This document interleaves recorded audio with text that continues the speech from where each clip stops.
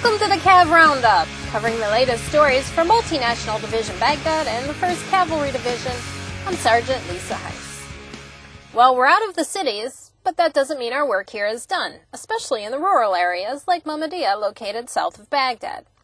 Captain Matthew Pleasant, commander of Bravo Company, 1st of the 120th Combined Arms Battalion, 30th Heavy Brigade Combat Team, recognizes the importance of our presence in the towns and talks more about it.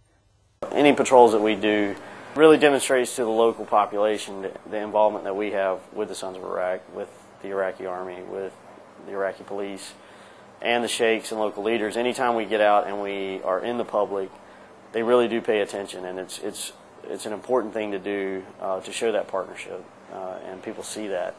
And it's something we're very aware of when we're out on patrol.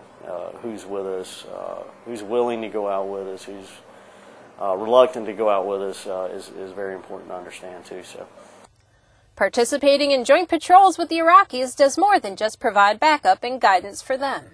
The simple act of going on a patrol with a partner is a very important thing.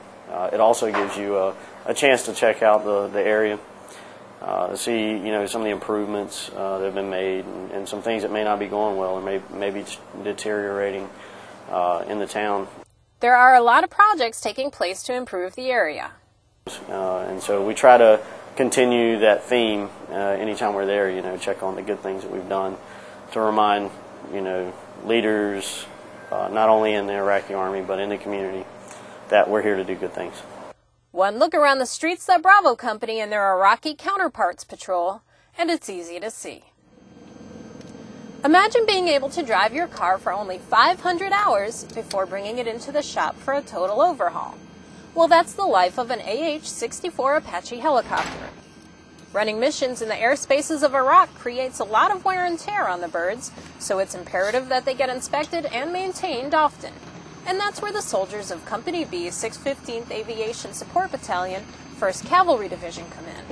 It takes 2 teams over 2 weeks to strip, inspect, and work on the helicopters and get them back in the air over Iraq.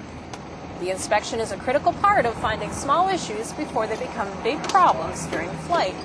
But with 2 crews working day and night, the job always gets done. Well, that's it for today's Cav Roundup. To learn more about the soldiers and units supporting Multinational Division Baghdad and the 1st Cavalry Division, check out our website at www.hood.army.mil/1st CAVDIV. From Baghdad, I'm Sergeant Lisa Heiss.